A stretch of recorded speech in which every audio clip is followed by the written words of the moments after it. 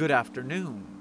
For those who are new, I'm Dr. Theron Sherman, and in today's briefing, we will be studying SCP-6603. There isn't any objectionable material in this document, so let's begin. Item number: SCP-6603. Object Class: Safe. Level 3 Classified.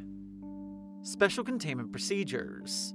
Foundation personnel have collected and stored all materials previously extant on SCP-6603. Patrol boats remotely monitor SCP-6603 for signs of activity. Description: SCP-6603 is an islet, located 30 kilometers off the island of Pohnpei, Micronesia. The islet bears a tropical rainforest climate, with a 1 square kilometer area. An electrical system runs throughout SCP-6603, supplying continuous power throughout the islet, though Foundation personnel have found no means by which the island generates electricity. An LCD television set, DVD player, several video game consoles, and a charging station utilize this power. Several items litter SCP-6603, listed below. 12 iPod shuffles, each containing only one song each. Songs include Queen's Bohemian Rhapsody, the Allman Brothers Band's Jessica, and The Police's Message in a Bottle. 11 functional game discs, ranging wildly in hardware.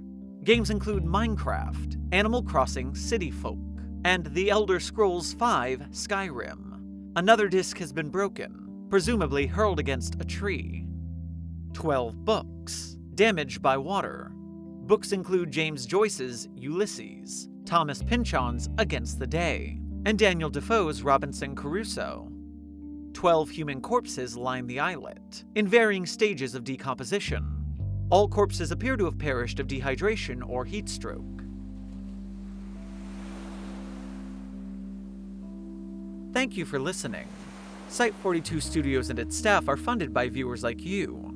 Please become a patron or visit our merch store at the link in our bio to support our work. Secure, contain, protect.